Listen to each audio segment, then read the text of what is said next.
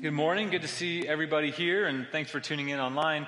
I'm excited for today because about a month and a half ago, Scott asked me if I would step in and preach for one of the weeks that he was going to be on vacation. And so I actually had the choice of preaching what would have been last week, the last part of James chapter 2, or this week, the first part of James chapter 3. And I jumped at the opportunity to preach this week because this passage in particular has had a profound impact in my life. And some of you guys know my story, but in case you don't, what you have to understand is that I didn't come to know Jesus until I was almost 18 years old. And, church was very foreign to me. My dad was not a pastor before me. This isn't some legacy that we passed down in my family. We didn't even attend church on Christmas or Easter. It was just this foreign thing to me. And over those 18 plus years of not even really knowing what sin was, I became really good at it. I went to a lot of parties and drank a lot of alcohol before I was 21. My drink of choice was a rum and Coke. I stole a lot of things in my life.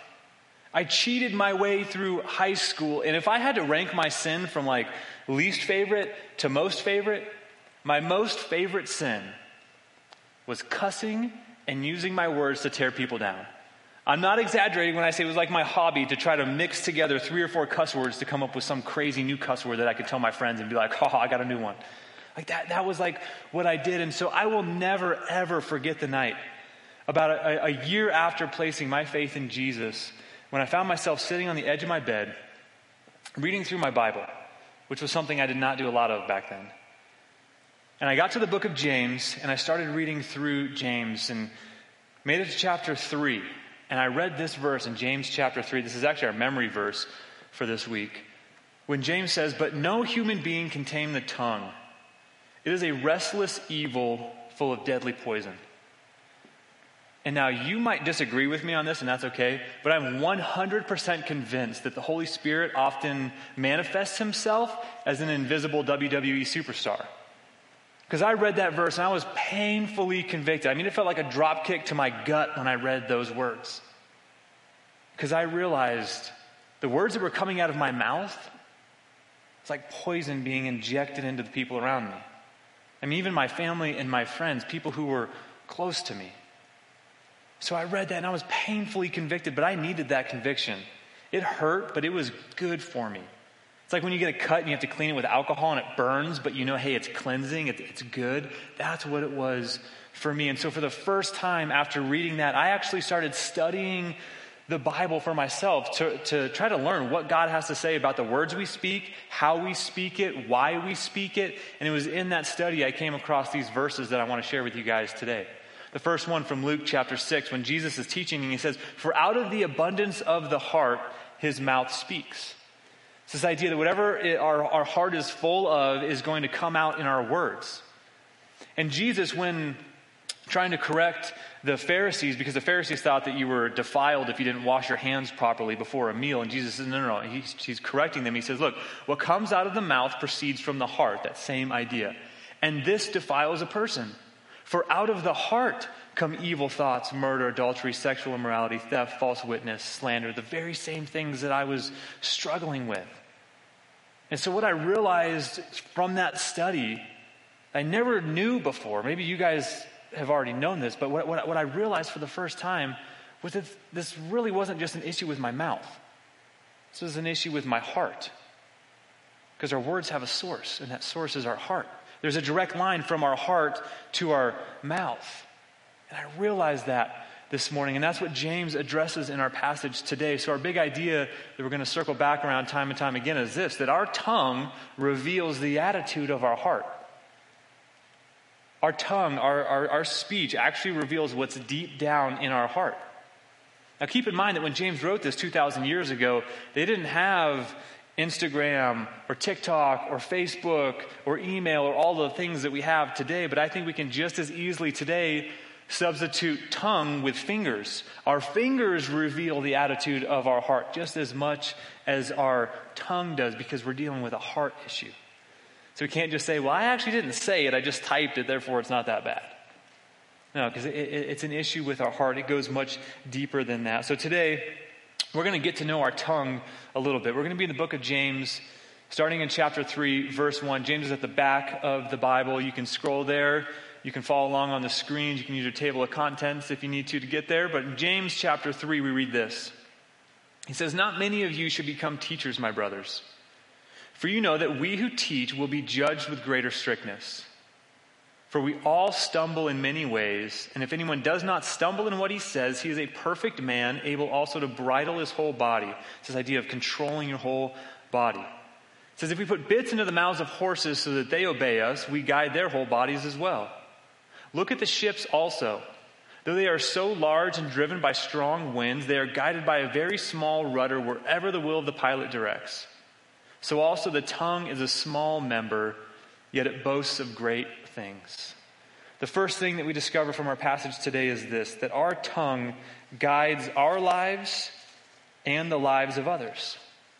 That's what our tongue does. It guides people. It guides ourselves and it guides others. Now, when James wrote this book, he wasn't sitting down at a desk tapping his quill thinking to himself, what could I write these Christians? I'll just throw in something about not everybody should become a teacher. That sounds good. We'll just put that in there. No, James was addressing and dealing with the issues that he knew were coming up within this church. We talked about this a couple weeks ago. He knew that people were showing favoritism to certain individuals simply because they had more money. So he writes to address that issue. He knew that there was anger coming out within these people. He knew that there was gossips and quarrels and fights happening among these fellow believers. There was gossip happening. There was boasting happening, which he's addressing right here. And there was people that were chasing after worldly pleasures. It's kind of funny how the church back then sounds a lot like the church today. How we look at that list and we say, man, I struggle with those things too. That's why this is so applicable to us, because there's so much stuff in here that we struggle with too. And James is addressing this idea of boasting. Because back then, teachers were oftentimes elevated and rabbis were elevated to a higher position because there was this sense of fame and success that was attached to their role. And James knew that people could try to aspire to the role of the teacher for the wrong reasons. Rather than wanting to become a teacher to lead people on a path that directs them to God, people might want to become a teacher to boast about themselves and say, look at the following that I have. Look at all of these disciples that I've made. And so James's point is simply, hey, think twice before you step into the role of a teacher. Because when you teach somebody, you use your words and you guide them on a path that should direct them to God. And if you guide them on a path that leads them away from God, there are serious consequences for that. That's why he says we who teach are going to be judged with greater strictness at the day of judgment. Because we who stand on a platform like this claim to know as best as we can the Word of God, and we should be directing people to God, not away from God, not trying to make a name for ourselves. So James's point is, hey, simply think twice, because your words guide people. And I know that could be a scary verse, and you think, man, that's why I don't teach in children's ministry. That's why I don't volunteer in student ministry. That's why I don't ever want to become a pastor, because that's a scary verse. I don't want to be judged with greater strictness. But we don't have to be scared of this verse, because in verse 2, James helps us kind of breathe this breath of fresh grace, if you will. He says, look, you guys, we all stumble. It's this idea of literally tripping over something and falling into sin. Paul says it very similarly in Romans, for all have sinned and fallen short of the glory of God. James says, look, we all stumble in what we say. And if there's somebody who says that they don't stumble, they're already perfect. Because remember, our words have a source. And if our source, our heart, is pure and blameless, our words would be pure and blameless. Yet if I took a poll, I'm pretty sure we would all raise our hands and say, I've sinned with my mouth. I've lied. I've talked back to my parents. I've gossiped. Which just reveals our source is not as pure as maybe we think it is. He says, look, guys, we all stumble. Just realize before you step into that role of teacher, just understand that your words guide. And he gives us some analogies to help us better understand this. He says, look at the bit that is put inside of the horse's mouth. Compared to the overall size of a horse, a bit is pretty small, yet it guides that gigantic beast. And you think about a boat and a rudder. We don't even see the rudder. It's underneath the water. Yet that little rudder, in comparison to the size of the boat, is pretty small, and yet it guides that gigantic boat. And this picture is really disgusting, I know, but you think about a tongue. On average, the tongue is 3 inches long, 2.5 ounces. Compared to our whole entire body, it's pretty small, but it guides. And we've all seen this play out, how our words guide people. Real quick, I'm going to ask you to raise your hands. You've especially seen this if you're a parent. So if you're a parent, have you ever yelled at your kid for doing something? Maybe I can't be the only one, right? Or maybe you've slipped and I love how you raise your hand for your dad. Or maybe you've slipped and you said like a 4-letter word and then your kid later repeats it, right? So now let me ask you this. For those of us who have ever yelled at our kids, have they ever later on then yelled back at you or at a sibling or a friend, or ever slipped and said a word and you're like, oh man, they were listening? Right? I mean, guess who guided them on that path? Guess where they learned that from? In my home, I don't have to guess. I know where they learned that from. They learned it from their mother. Because I don't do that kind of stuff.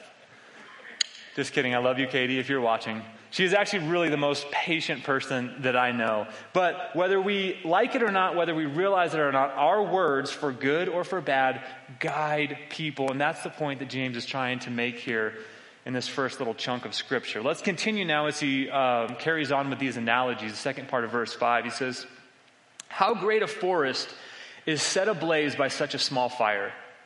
And the tongue is a fire, a world of unrighteousness. The tongue is set among our members, staining the whole body, setting on fire the entire course of life, and set on fire by hell. For every kind of beast and bird, of reptile and sea creature can be tamed and has been tamed by mankind.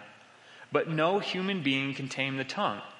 It's a restless evil full of deadly poison." Again, that's our memory verse for this week. The second thing that we see from this passage is that taming our tongue requires divine aid. Taming our tongue requires divine aid. In very simple layman's terms, we need God's help if we're ever going to tame our tongue. You know, when I was younger, my brother and I used to build model rockets for fun. And one summer we built what I thought was our best rocket ever.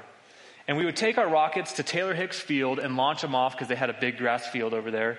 And so when we got done building our rocket, we took it to Taylor Hicks and we tried launching it. We had the launch pad set up. The rocket was good to go. We stood back. We hit the button. Nothing happened. Hit it again. Nothing happened. Did about 15 minutes of troubleshooting. Finally, we got that rocket to launch up into the air, and it was beautiful for about 2 seconds. Because it went about 50 feet, a wing fell off, and then it started doing all these flips and came crashing down to the ground. Now, thankfully, it didn't smash into a million pieces. We found the wing, we found the rocket, and we brought it back to the launch pad, and we started working on it. What we didn't realize was that the actual rocket engine flew out and landed in the grass and started a fire. And so while we had our backs turned to the field trying to work on our rocket and get this thing so we can launch it again, the field was burning down behind us. And we didn't realize it until some other kids came up and said, "Hey, do you guys know that the field is on fire?" And me and my brother are freaking out because I was like maybe 11. I think he was 9. We're young. We're thinking this whole place is going to burn down. We're going to go to jail. Like, we're never going to be able to see our mom and our dad. So we look at each other and we decide we're going to go try to stomp this fire out. And so we run over there and we start doing one of these things. And thankfully, we got the fire out, but not before we, melted our shoes and singed all of our leg hair off and took out half of the field at Taylor Hicks. And we grabbed our stuff and we took off because we didn't want to get caught. I mean, in a matter of minutes, that little tiny engine from the rocket took out half of a field. And we all live in Prescott. We're accustomed to seeing thousands of acres burn every single year. And the majority of those fires are started by very small sparks or embers or flames. But they wipe out thousands of acres. And James says, that's your tongue. And there are so many people watching online and sitting in this room who even today have the burn marks from words that were spoken over you maybe last week, last month, or even decades ago. Because our words can be destructive. Look at the picture that he paints of what our tongue is. He says, our tongue is a fire. It's a world of unrighteousness. It stains the whole body. The same way a ketchup stain will ruin a white shirt, a little slip of our tongue will ruin our whole body. It's set on fire by hell. In Greek, that word hell is actually Gehenna. It was the valley outside of Jerusalem, where in Old Testament days they performed human sacrifices to try to appease false gods.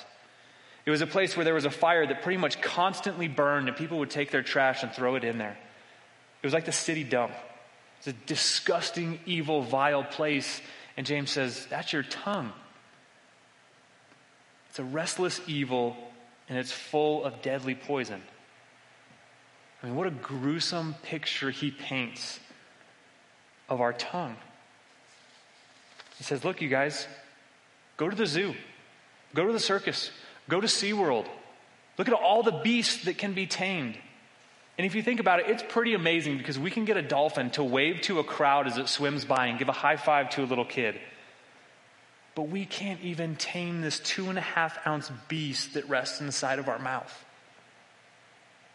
We can control a dolphin better than we can control our tongue. And you say, why? Why is it so hard? Verse 8 is key here, because no human being can tame the tongue. And the emphasis is on us as a human being in and of ourselves. We do not have the power within ourselves to try to tame this beast. Because again, it's not just a mouth issue, it's a heart issue. And the only one who can remedy our heart issues is God. And we learn about this in Matthew chapter 19, when this rich guy comes to Jesus and he says, Jesus, what must I do to inherit eternal life? And Jesus gets down to the heart issue pretty quick. And he eventually says, look, sell everything you have. Give it to the poor and come follow me. But the guy couldn't do it, and he walked away from Jesus that day. And Jesus took that opportunity to teach his disciples, and he says, look, you guys, it is easier for a camel to enter into the eye of a needle than it is for a rich person to enter into the kingdom of heaven. And the disciples hear that, and they're shocked, and they're thinking, well, hold on a second, Jesus, then who can be saved? And Jesus says what's my most favorite verse in all of Scripture. In Matthew chapter 19, he says, with man this is impossible. Salvation, the heart problem, trying to save oneself, that's impossible with man. But with God, all things are possible. And now, as Christians, sometimes we cling on to certain verses or phrases, and we kind of use it as like a blanket statement that we just throw over every situation that might be hard. And so you might be like facing an impossible situation, seemingly impossible. And you say, well, you know, it's possible for God. And we just kind of maybe subconsciously think like, well, this verse means that God will just snap his fingers and everything will be easy and he'll make it possible. And I won't struggle. I won't have any heartache. But that's not the case. And I love what Erwin McManus says about this. He says that the impossible never surrenders to the possible without a fight. Because we're in a spiritual war. And yes, we know who's going to win, but Satan is not going to go down without a fight. And our hearts and our souls are in the midst of that battle. And so you might be thinking, Josh, it is so hard for me to stop cussing. All my coworkers do it, so I have to do it. Josh, it is so hard for me to actually use my words to encourage people because all I've ever known was criticism. It's so hard. I'm just going to nod my head and say, I know. It is hard because it's a heart issue. And heart issues are usually hard to work through. But we need God's help if we ever stand a chance of really taming this beast that rests inside of our mouth. That's the point that he's trying to make here in that second chunk of scripture that we read. Now let's talk about the third thing that we see. This is going to shed some good light or some good news on this passage because we're going to talk about how we can actually use our tongue for good.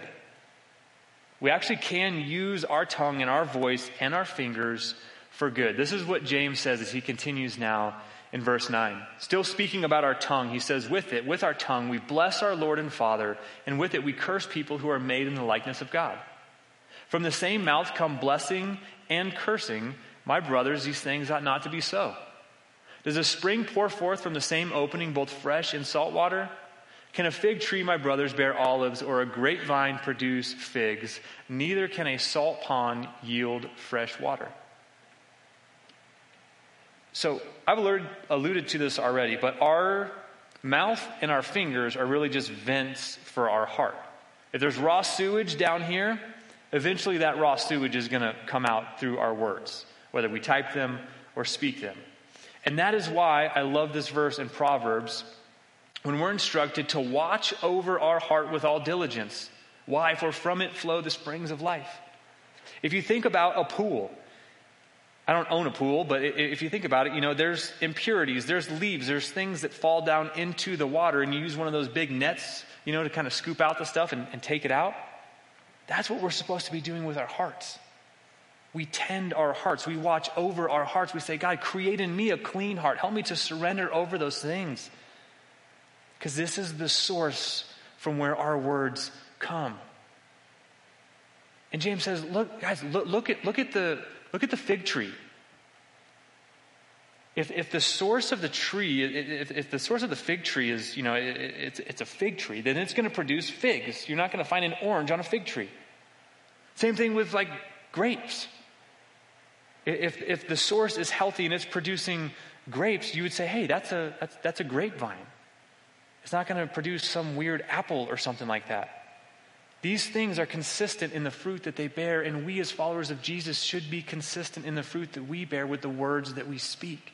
We shouldn't be mixing the bad with the good or the blessings with the curses, as James talks about.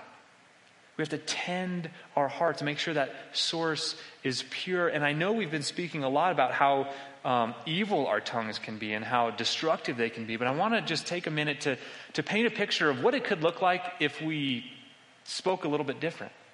And so I'm going to use my friend Pastor Clovis as the example. I love Clovis. He's our executive pastor here. He's out here on stage. Best boss I've ever worked for in my entire life. But he was born in Mississippi, which there's nothing wrong with being born in Mississippi, but he says words that are slightly different than the words I would say as somebody who's been in Arizona my whole life. So I went around and I asked my fellow coworkers around the office this past week, hey, what are some words that Clovis says that's just a little bit different than what we might say? And we came up with a list. Here's just 3 of them. We might say, hey, the baby is naked. Clovis would say, no, the baby is naked. Like, naked. When we might say, hey, let's look out the window, Clovis would say, look out the window. It's subtle, but it's different. And we might say, hey, we're going to gather on Sunday. Clovis would say, hey, we're going to gather on Sunday. It's subtle, but it's different. You think of somebody who might come from a foreign country like Australia or something, and they start talking, and it makes you stop for a second and think, it's a little bit different. They must not be from around here. I've never heard it like that before. And so this might sound extremely cheesy, I don't know, but I was thinking about what if we as followers of Jesus spoke with a gospel accent? I mean, what if we spoke in such a way that caused people to say, man, hold on a second. It's subtle, but it's different. I've never quite heard that before. That's a little bit different. I mean, what if when everybody else was standing around the water cooler at work gossiping, we chose to speak in encouragement? Or what if when everybody else was speaking in lies, we chose to speak the truth? Or what if when everybody was speaking in fear, we chose to speak in hope? Or what if when everybody else was sending up curses, we chose to send up blessings? Because we have a very, very powerful thing that rests inside of our mouth. Yes, it can be used for mass destruction. I think James clearly paints that picture. But it can also be used for mass healing. Ultimately, it's an atomic bomb or a hospital, and you get to choose what it's going to be. Are we going to be people known for using our words to build others up and bring health and healing? Or people who tear others down and cause destruction? And for the longest time, I wrestled with, man, why do my words really matter? Why is it such a big deal? And then somebody told me this that I want to share with you because it was profound for me. They said, look, sometimes the words that you speak are going to be the only picture of Jesus that other people see. Those of us who have put our faith in Jesus, we're painting a picture with the words that we speak. It's almost as if every word is like a brush stroke. And if people know that we follow Jesus and all we ever say are critical things or hurtful things or hypocritical things, that's painting a picture of a pretty disgusting looking Jesus. Nobody's going to want to follow that. I think we need to be careful with what we say, because Jesus is beautiful. Following him is the most amazing thing ever. And so our words should reflect that. So I think it's important for us to take a step back and really think about how we're using our words and realize, man, I can use my words for good. It's a struggle. It's hard. It's been well over a decade since I found myself sitting on the edge of my bed that night reading through the book of James. And I don't say this to boast at all, but I can honestly say, as I stand here today, the way that I speak is different, but I still stumble. I still say ridiculous things. I was still mean with my words even this morning when my 7-year-old was throwing a fit because I put peanut butter on his waffle and not coconut oil and honey. And I caught myself, I'm like, I still struggle with this. It's still hard. So if you find yourself in that situation where you're like, man, this is like one of the hardest things I've ever had to do, is learn how to tame my tongue. I want to encourage you. First, realize that you need God's help. You can't do it on your own. And second, it is going to be a lot harder than I think we want it to be, because the impossible does not go down without a fight. But it is possible if we continue to surrender and to give our hearts over and to tend our hearts and realize, man, we can actually bless people and heal people with our words. So I want to close by giving you guys a couple of next steps. These are just simple ways that we can actually apply this message throughout the week. And the first one is to pray Psalm 141 verse 3 every day this week. It's a simple psalm, simple verse. Set a guard, O Lord, over my mouth and keep watch over the door of my lips. Remember, we can put the word fingers in there. Set a guard, O Lord, over my fingers. This is just a cry, God, I need your help in really understanding what it means to tame my tongue. God, I know I have an opinion, but not everybody needs to hear my opinion. I don't have to post it on social media. God, would you put a guard over my mouth and over my heart? Would you help me to take every thought captive? Would you help me be quick to speak, or quick to hear, slow to speak? God, I need your help in that. So just pray that every day this week. See how God changes you through it. And then the second thing I want to challenge you guys to do is to speak a blessing to somebody this week. And if you've never done this before, it's going to take some courage, because it can be extremely difficult and awkward. And unfortunately, speaking blessings have become a lost art in the church. But it's something that God's people have been doing from the beginning. And a blessing is simply a true statement that tries to invoke or dump God's goodness and blessing onto an individual. It's using our words to encourage them and to speak hope and truth into their life. If you think of somebody who just kind of walks around kind of mopey, it's the hand that goes under the chin and lifts them up and says, it's going to be okay. And we have the power to bless people. And I think one of the most beautiful blessings that we read in Scripture comes from Numbers chapter 6, when Moses is talking to Aaron and to Aaron's sons. And he says, the Lord bless you and keep you. The Lord make his face shine upon you and be gracious to you. The Lord lift up his countenance upon you and give you peace. It's this cry that God's presence and blessings would just go with Aaron and his sons. Whenever we do a child dedication here, we ask the parents to write a blessing over their children, because there's power in that. This past year, we asked the parents of graduating seniors to write a blessing for their senior, because we understand that there's power in that. My hope is that would become part of our DNA as Cornerstone Church, that we would speak blessings over our young people especially, but that we'd also get comfortable sharing blessings with each other, encouraging each other. It doesn't have to be super archaic. You don't have to use this if you don't want to. A blessing could be a simple encouragement of saying, thank you so much. You may have never known this, but when I was younger, you invested in me and that changed my life. That's a blessing. That encourages the person who's hearing it. So I want to challenge you this week. Think of that person that you could bless. Pull your spouse in close. Gather your family around. Call your mom or your dad. Meet somebody for coffee. Look them in the eye and choose to use your words for good. Push past the awkwardness, because it's ultimately not about you, it's about the person receiving it. And bless them. Now I'm going to end by actually saying a blessing over you guys. I'm going to steal a page out of Scott's book. So if you guys could stand, I'm going to share a blessing with you. I'm going to close in prayer, and then we're going to get led in one more song. But as you stand, if you can just kind of, again, this can be awkward, I know. But if you can kind of open up your hands as though you're going to receive a gift. I want to bless you as we go here today. May God show up in each of your lives this week in a profound way, like you've never experienced before.